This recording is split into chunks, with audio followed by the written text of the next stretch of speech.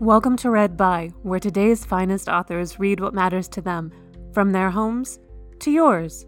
In this episode, Jenny Shia reads Adrienne Rich's essay, Legislators of the World. To learn more from Shia about her choice, check out the episode description. And now, Read By Jenny Shia.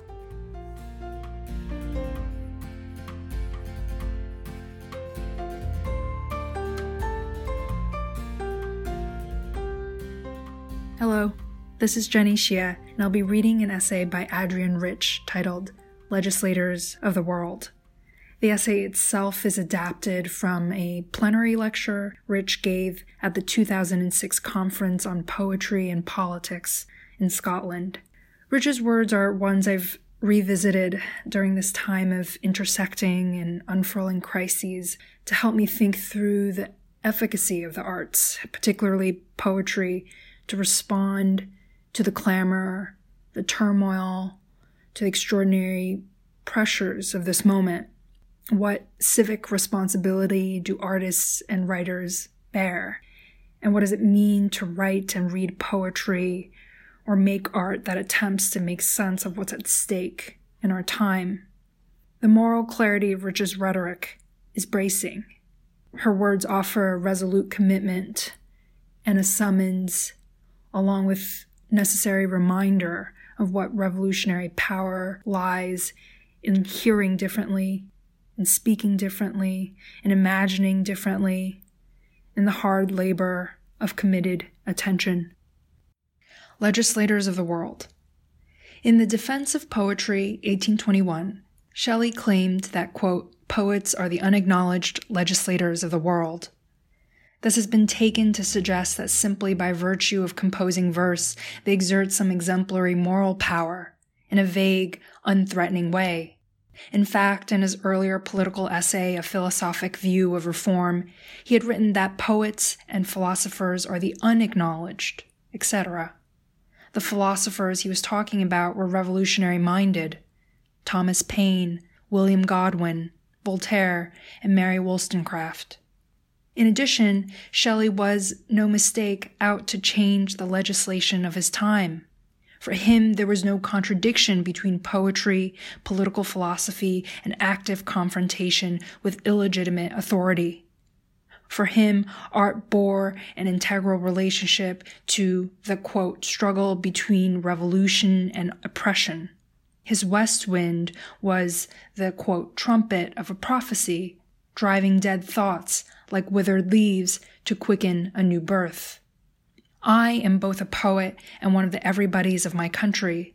I live with manipulated fear, ignorance, cultural confusion, and social antagonism huddling together on the fault line of an empire. I hope never to idealize poetry. It has suffered enough from that.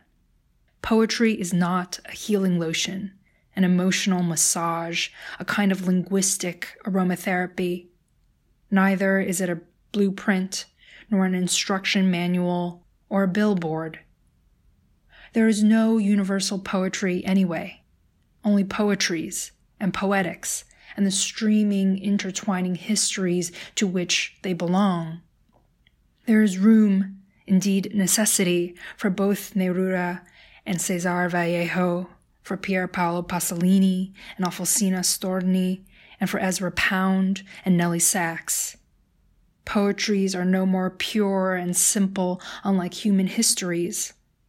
They are colonized and resilient poetics, and hence transmissions across frontiers not easily traced. Walt Whitman never separated his poetry from his vision of American democracy. Late in life, he called, quote, poetic lore a conversation overheard in the dusk from speakers far or hid, of which we get only a few broken murmurs, end quote. The obscurity we might think now of democracy itself, but also of those dark times in and about which Bertolt Brecht assured us there would be songs. Poetry has been charged with aestheticizing, thus being complicit in the violent realities of power of practices such as collective punishment, torture, rape, and genocide. This accusation was famously invoked in Adorno's, quote, "after the Holocaust, lyric poetry is impossible," end quote, which he later retracted and which a succession of Jewish poets have in their practice rejected. However, if poetry had gone mute after every genocide in history, there would be no poetry left in the world. If to aestheticize is to glide across brutality and cruelty, treat them merely as dramatic occasions for the artist rather than structures of power to be described and dismantled, much hangs on that word, merely. Opportunism is not the same as committed attention. But we can also define the word aesthetic not as privileged and sequestered rendering of human suffering, but as news of an awareness, a resistance, which totalizing systems want to quell. Art reaching into us for what is still passionate, still unintimidated, and still unquenched. Poetry has been written off on other counts. It is not a mass market product. It does not get sold in airport newsstands or in supermarket aisles. It is too difficult for the average mind. It is too elite. But the wealthy do not bid for it at Sotheby's. It is, in short, redundant. This might be called the free market critique of poetry. There's actually an odd correlation between these ideas. Poetry is either inadequate, even immoral in the face of human suffering, or it is unprofitable, hence useless. Either way, poets are advised to hang our heads or fold our tents. Yet, in fact, throughout the world, transfusions of poetic language can and do quite literally keep bodies and souls together, and more. Critical discourse about poetry has said little about the daily conditions of our material existence, past and present, how they imprint the life of the feelings and of involuntary human responses, how we glimpse a blur of the smoke in the air, look at a pair of shoes in a shop window or a group of men on a street corner, how we hear rain on the roof or music on the radio upstairs, how we meet or avoid eyes of a neighbor or a stranger. That pressure bends our angle of vision, whether we recognize it or not. Many well-wrought banal poems, like a great many essays on poetry and poetics, are written as if such pressures did not exist. But this only reveals their existence. But when poetry lays its hand on our shoulder, we are, to an almost physical degree, touched and moved. The imagination's roads open before us, giving the lie to that brute dictum, there is no alternative. Of course, like the consciousness behind it, behind any art, a poem can be deep or shallow, glib or visionary, prescient or stuck in an already lagging trendiness. What is pushing the grammar and syntax, the sounds, the images? Is it the constriction of literalism, fundamentalism, and professionalism, a stunted language? Or is it the great muscle of metaphor, drawing strength from resemblance and difference? Poetry has the capacity to remind us of something we are forbidden to see, a forgotten future, a still uncreated site whose moral architecture is founded not on ownership and dispossession, the subjection of women, outcast and tribe, but on the continuous redefining of freedom, that word now held under house arrest by the rhetoric of the free market. This ongoing future, written off over and over, is still within view. All over the world, its paths are being rediscovered and reinvented.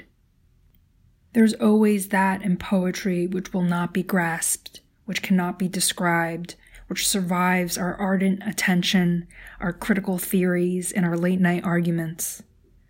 There is always, I'm quoting the poet-translator Americo Ferrari, quote, an unspeakable where, perhaps, the nucleus of the living relation between the poem and the world resides.